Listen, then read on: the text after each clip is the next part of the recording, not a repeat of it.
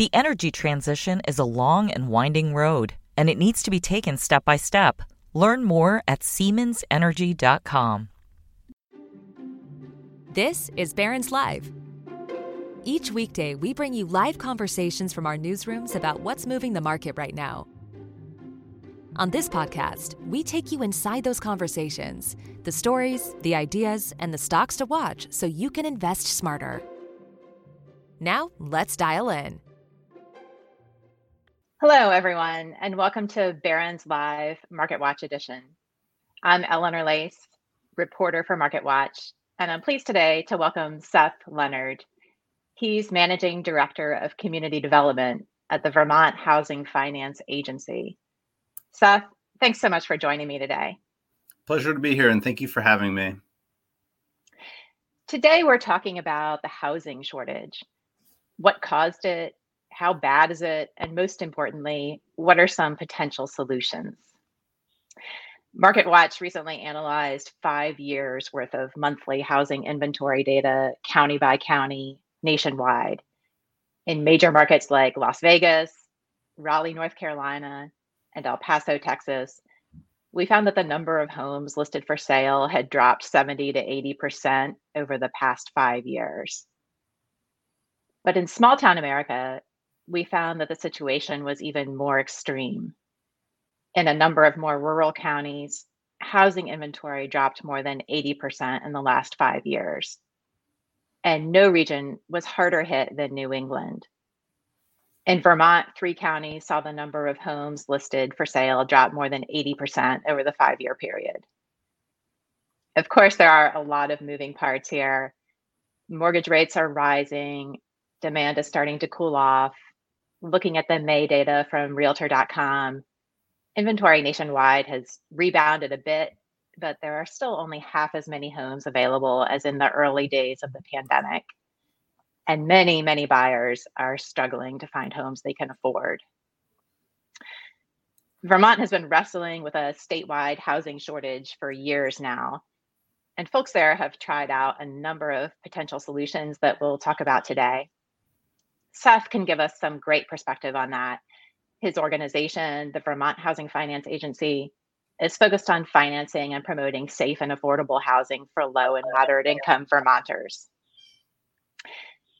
So Seth, going back to pre-pandemic times, what were the biggest factors contributing to the housing shortage in Vermont? Sure. So Vermont's got a long history, and I like to say that we really didn't get here by accident, where we are in terms of our housing shortage crisis. In 2019, we completed an affordable housing cost study, and we had asked the question, why aren't we producing more homes, or how could we produce more homes with the available federal and state resources we do have to support housing construction? And the key factors that study found that were driving up costs, so limiting the amount of resources or the effectiveness of those resources, were related to land use regulation and permitting processes. So we understood that we had a problem there. And when you look a little bit further back, a lot of Vermont's land use regulations and local permitting measures were designed in the 1970s, when just more broadly, the nation was having a big discussion about growth and this idea of abundance. And communities were really called to action to try to preserve what at the time was termed as their residential character. And in Vermont's case, a really strong commitment to an agricultural atmosphere and a high level of respect for environmental assets. So after that zoning was all passed and put into place in the 1970s, by the time 1980 to 1990 rolled around, we were still behind the rest of the country, only increasing our housing stock by about 1.81% per year. The rest of the country during that time was seeing 6% and above increase in the number of net units available and being added to the inventory each and every year. And by the time 2000 rolled around, between 2000 and 2010, we were at 0.66%. And from 2010 to 2020, we were actually at 0.66%, or 0.60%. So we reached almost virtual stagnation prior to the pandemic even coming, right? And a lot of what we would point to as the driving factor to that is when you've got restrictive land use regulations, when you've got permitting processes that are unpredictable, builders and developers tailor their pipeline accordingly. And it drives up costs to the point where you're going to limit the number of units that you can produce. So I'll say that we came there somewhat intentionally through regulation, and unfortunately, but it is an issue that we were dealing with prior to the pandemic. And we've also in Northern New England experienced higher costs of development historically as a factor largely in their access to materials and labor, which both were exacerbated by the pandemic. So then along comes the pandemic, and like so many places across the country, Vermont had even more pressures on its housing supply during the COVID crisis. Can you talk about what you've seen over the past 2 years or so? Yeah. Well, the bottom line is 20% increase in construction costs. And that 20% that we're quoting right now is what we've seen in the difference in construction costs over the last 2 years. I just want to highlight that that's actually benchmarked to what we're seeing for current bids, that we actually expect the final cost of construction during this period is going to play out to be even higher than that 20% increase that we've seen. And if you look at the attributable factors, we conducted a survey late last year to ask developers what's driving this. And they said, yes, we've got this historic issues with land use regulatory issues and permitting processes that are delaying our timelines and making developments complicated, sometimes overlapping approvals needed between state and local entities. But a large part of it is the fact that Vermont, between December 2019 and December 2021, had 32,000 people disappear from the labor force. So there simply weren't enough workers there to perform some of the projects, and it continued to increase labor costs. And then again, accessibility to materials. And it's not just being able to, for example, get a door, right? It's you cost and plan a project with certain types of materials. In a lot of cases, those lower price or medium price materials weren't available. So builders ended up having to move into higher price materials. And that just further pushed up cost in each development that we saw. So we saw a measurable impact to those costs. And we think it's going to be even higher next year. And at the same time, Vermont attracted waves of new residents during the pandemic, lots of people with newly flexible remote work arrangements. And a lot of people I've spoken to in Vermont are wondering whether those people are going to stick around. Is that adding to the uncertainty for home builders now? Yeah, sure. I was struck. I was just watching a video that was made during Vermont's bicentennial in 1976, where they interviewed, where do you think Vermont's going to be 50 years from now? And the overwhelming response from people was, there are going to be houses everywhere. We're going to be very densely built. Our agricultural farms are going to be gone.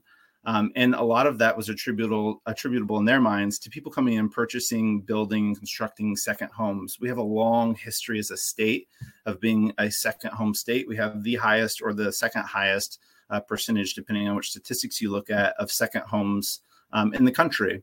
And what that means is there's a lot of people from outside the state with their eye on Vermont as a beautiful place to be, which we appreciate.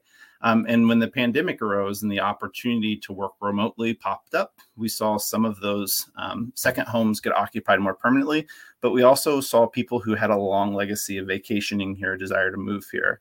We saw out-of-state home purchases increase by about 38%. So that's a pretty big spike in terms of the number of purchasers coming in from out of state. And that also put additional pressure on a lot of local potential purchasers, right?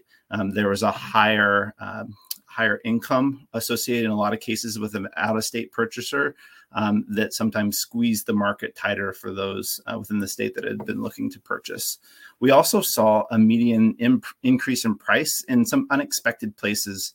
Vermont has 645,000 people and about 25% of our populations in one county, Chittenden County, that's on the banks of beautiful Lake Champlain. And what we saw throughout the pandemic is typically we would see a pretty steady increase in prices that's indicative of the market in that Chittenden County area, right? That larger housing market. We saw markets across the state have some really interesting spikes and sustained spikes over the couple-year period, which demonstrated to us that people were willing to move to some of those more rural communities in a lot of cases.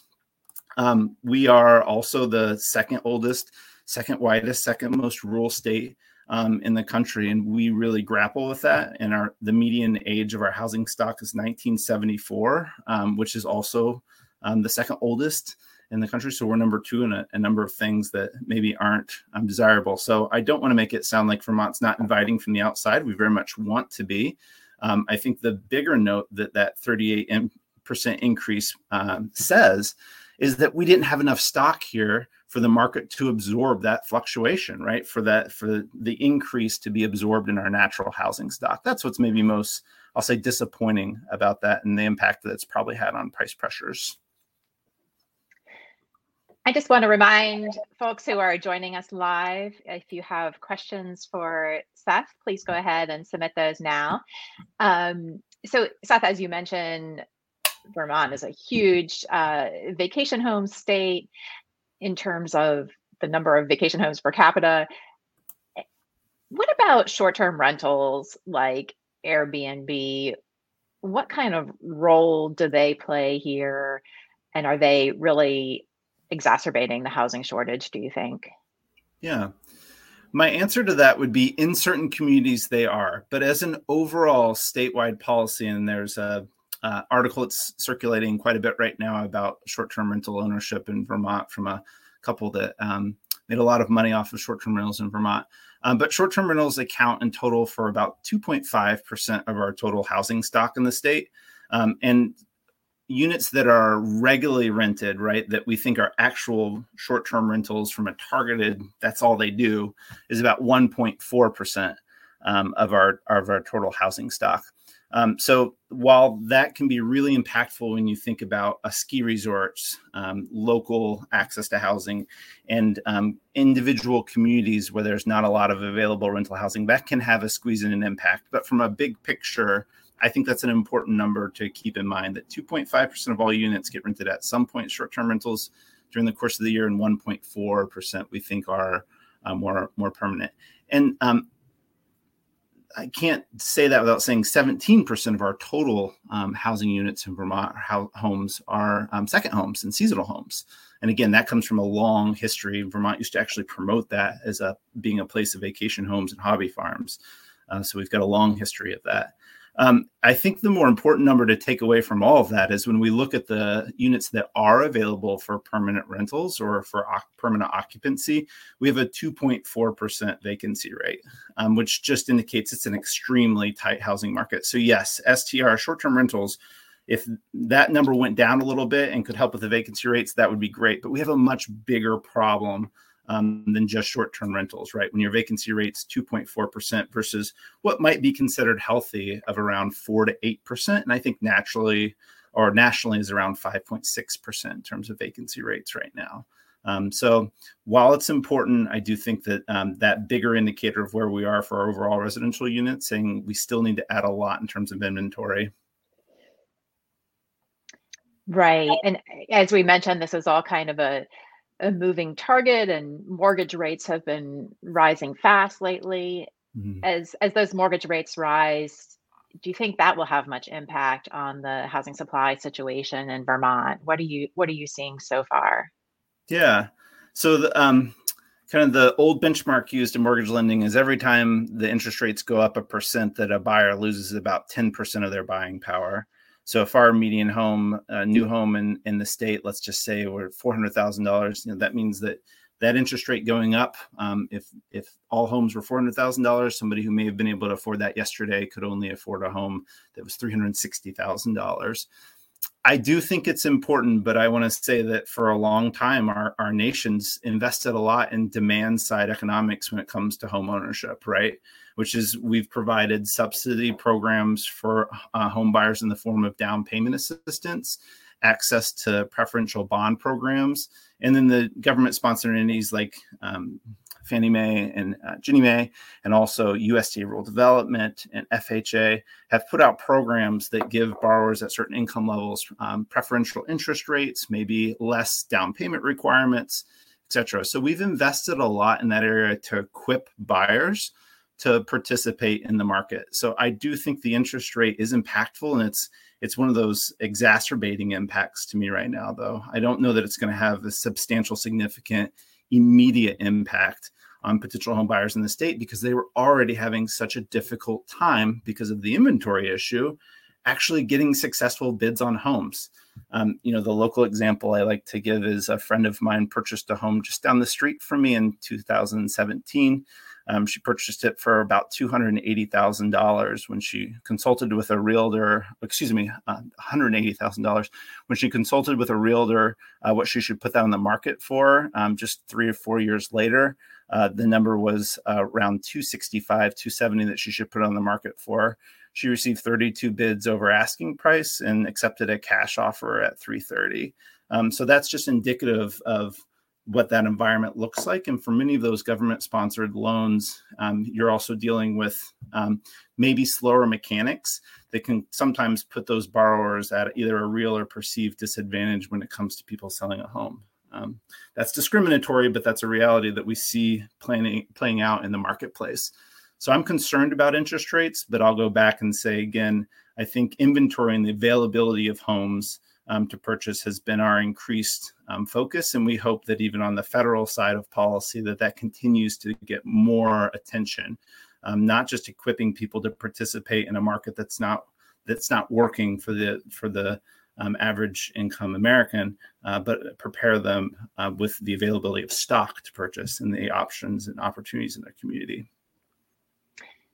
That's an important point. And to your point about the cash offers, we've talked to so many would-be buyers across the country who have been beaten out time and time again by cash offers, making things particularly tough on those relying on perhaps VA or FHA loans.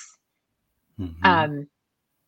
And just to talk about some other potential solutions here, I know the Vermont Housing Finance Agency is launching a new pilot program that's designed to encourage construction of moderately priced homes. Can you talk about how that will work and what impact you're hoping it might have? Sure.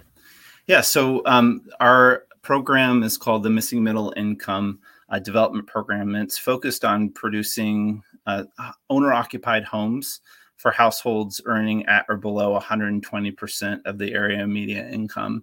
And for a lot of Vermont, that means our sales prices are going to be somewhere in the mid threes, depending on the location, so mid 300,000s.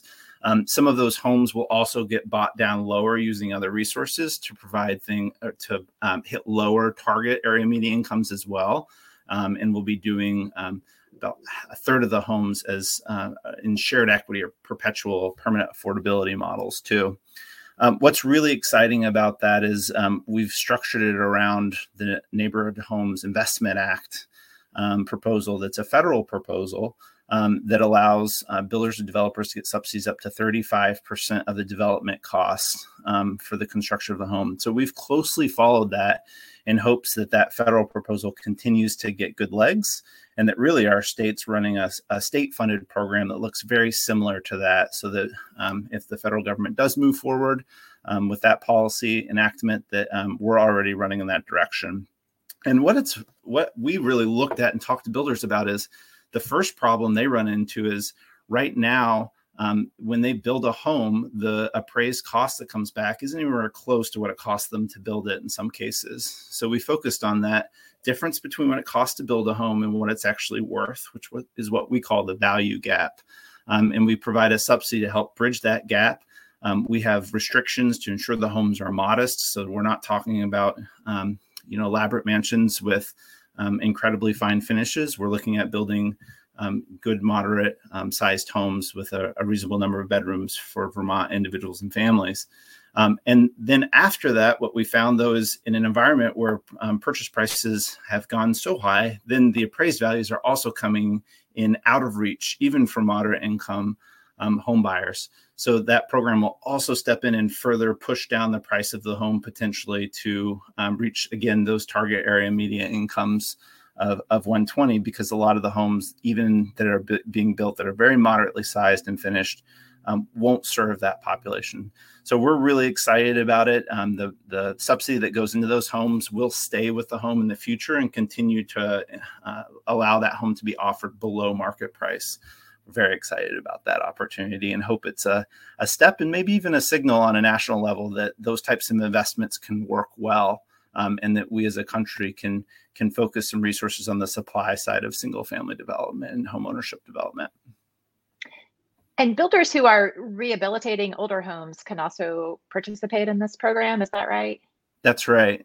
Yeah, what we hear a lot from our banking partners is they are, I'll say, brought homes by potential median income buyers that they can't finance, that don't meet guidelines for Fannie Mae, Freddie Mac, FHA, or other types of programs because of various condition issues. Going back to that housing stock being median aged of 1974, we have an old housing stock that needs some love and needs some work. So builders can actually acquire those homes, rehab them, and the subsidy can help with that rehabilitation, again, if they're able to sell the home for that targeted income. And do you have a sense of what sort of interest there is so far from builders? Yeah, so the state funded this program at $15 million. If I had to put together every project proposal we've seen so far that looks reasonable, that's more than just a drawing on a cocktail napkin, I would guesstimate that we probably have about $9 million in the pipeline already. And it's ARPA funded, so the funds need to be committed by we're hoping homes will be finished by 2025. So we've actually got a couple years to administer this, and I would be shocked if we make it through next year in terms of available funding. So speaking to the second homes issue, we have a question from an audience member, Richard, who asks, what would the effect be if the federal tax law was changed to eliminate deductions related to second homes? Do you have any thoughts on that? Yeah, the mechanisms to, I'll say, activate second homes is a hot topic right now. I would actually encourage people to maybe look at some measures that have been used in Seoul, South Korea, and some other areas of South Korea where they've battled that same issue and trying to create homes and be sure that people weren't holding second homes. I know Canada's also been taking some steps in that direction. And what I would just say is I think that it's probably going to have to be enacted first on a state level, and there's going to need to be state support for that. And that has been a difficult rail to touch, I think, for a lot of states that rely on tourism, and that's been ingrained and encouraged so much in the past. There's a fierce love and appreciation for people's land rights, in our state included. So I think it's been a difficult topic to even breach at the state level. But I do think that those types of measures are really interesting, and we should be talking about that for states that have a high level of second homes, which Northern New England is at the top of that list. Mm-hmm. So some Vermont towns are also revising their bylaws to increase density in the core downtown areas. And in some cases, they're trying to balance that by reducing density or, increasing the minimum lot sizes in their more rural areas. How effective has that been? And can you talk about that balancing act a little bit? Yeah, sure. So I was the mayor of a city in Vermont that went through that process of updating our zoning. And just to say again, I was born in 1982. And I found the zoning that we had on our books was 6 years older than I was when I got there. It hadn't been touched in any kind of substantial measure since then. But all of that zoning was designed off of our state's development philosophy, which is Vermont's going to have a historic settlement pattern that persists largely of compact villages and urban centers separated by a rural countryside. And that's actually in statute over and over and over again in our state. And what the state has done really well in our Agency of Commerce and Community Development is put carrots in communities to continue to build out via designated zoning programs that largely give you benefits to applying for infrastructure money, for housing dollars. Our qualified allocation plan, as an example, incentivizes and gives points or check marks to projects who are in designated downtowns, meet these state zoning goals of having those centers, those what we think of as being potential economic hubs. And what we've seen the state do, the planning office do more recently, is extend out with more, I call them auxiliary or off-branch designated areas where, again, you're saying it's not just the core downtown, it's also now the main arteries of the communities that can get access to additional funding if they meet certain planning requirements, which include looking at density. So I will just say that I think communities are making a good faith effort, and we've seen a huge rush and increase in the number of communities getting bylaw update grants and more funding put into that from the legislature. It's been recognized that this is zoning is a huge problem. I think we have more work to do in our downtowns and in our areas where we do have some density and some existing infrastructure before we need to be too worried about how far out that development goes. So if we can hit that infill pieces before that. It's a tricky discussion. Vermont's a Dillon's rule state where towns only have the power expressly conveyed by the state. And we're now seeing pressure from the federal government in the most recent housing plan in the form of incentives for communities to really work on their zoning issues and remove a lot of those barriers that are preventing housing from coming to reality. So I think we've got more work to do on those compact downtowns before we worry too much about the rural areas. Do you think there's still a lot of NIMBYism holding back, those changes in the downtowns? I do. Yes. Yeah. It's, housing is never for the sake of housing, right? We don't build housing just to see more housing and units pop up. We build housing for what it brings to a community, for the ability for it to support diversity, for it to support employment in the area, to bring vibrancy to a community. And I think where we've fallen down a bit, maybe in our state, is we've put so much pressure on our quote unquote historic character and the preservation of things looking and feeling the way that they were. I would argue that the last thing you can tell by walking through a town and looking at buildings is what its quote unquote character is. That's a complex sort of attitude that exists in the communities. And so I think we've got work to do in Vermont to recognize that change can occur and housing can be part of that change. And it's going to have a net benefit to the total experience of living in those communities. And that's really exciting. But to come out and oppose a single development and have public tools for participation that allows that, we've got to work on that. I understand Vermont has had some success converting not only empty commercial space, but also things like hotels, schools, college dorms, and giving those buildings a new life as residential units. How big an impact has that had? And is that something you'd like to see more of? Yeah, well, I mentioned our kind of our love for historic buildings and preservation of them. I think we've got a really good history in our state of what I call just adaptive reuse of structures, right? We're pretty good at looking at a historic building and finding, okay, what is this building's next role in our community? And there's no better example of that in my mind than the community I live in, where we've taken historic woolen mills and turned them largely into housing. Those are exciting types of projects that help transition those big historic buildings into future use that's going to serve the community for years to come.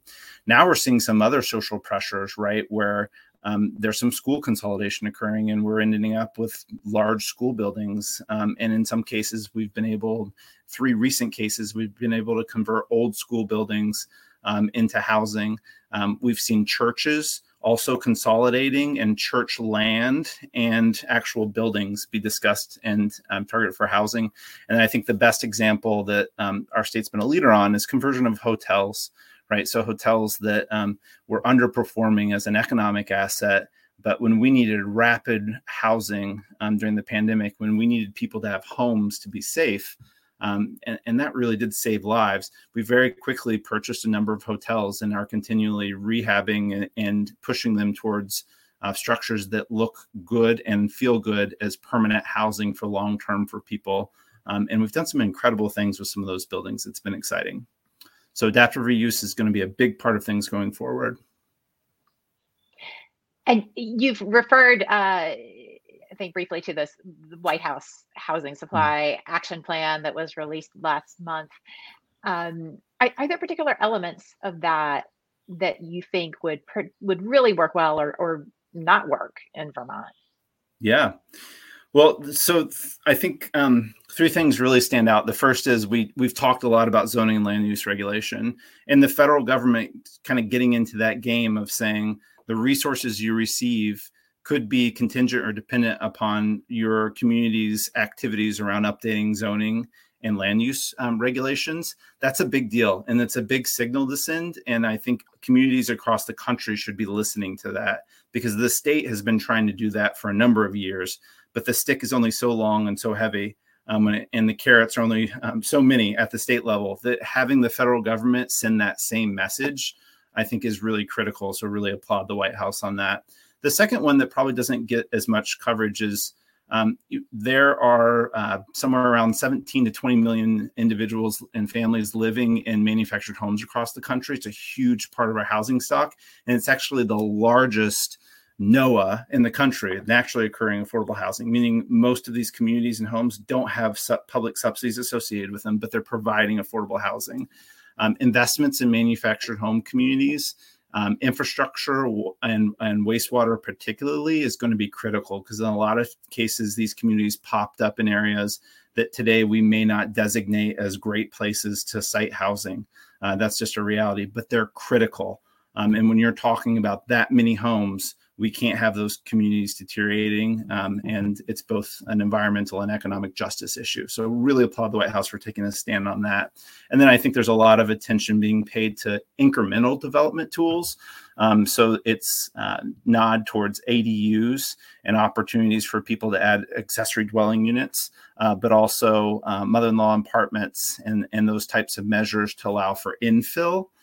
Those are really critical items for communities to have. In a lot of cases, those are the first steps in zoning regulations that communities take towards opening up a little bit and saying, like, hey, it's not going to end the world if your neighbor has a small accessory dwelling unit in their backyard and it's providing a home for somebody else and probably financial sustainability for your neighbor too. And then just we're fans of perpetual affordability in Vermont. It's important when we make investments as much as possible. And I really appreciated the White House's comments in regards to investment in the combination of public housing, but also nonprofit stewardship housing, so that when we make public investments in housing, that we're also ensuring that those are going to be investments for the long term. And there are lots of private developers that do that too, and applaud their work in that space. But that was cool to see. Well, it will be so interesting to follow how all these ideas unfold.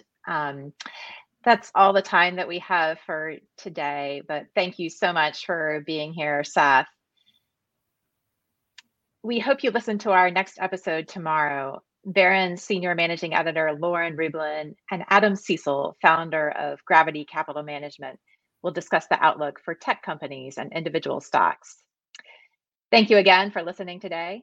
Stay safe and have a great day. The energy transition is a long and winding road, and it needs to be taken step by step. Learn more at SiemensEnergy.com.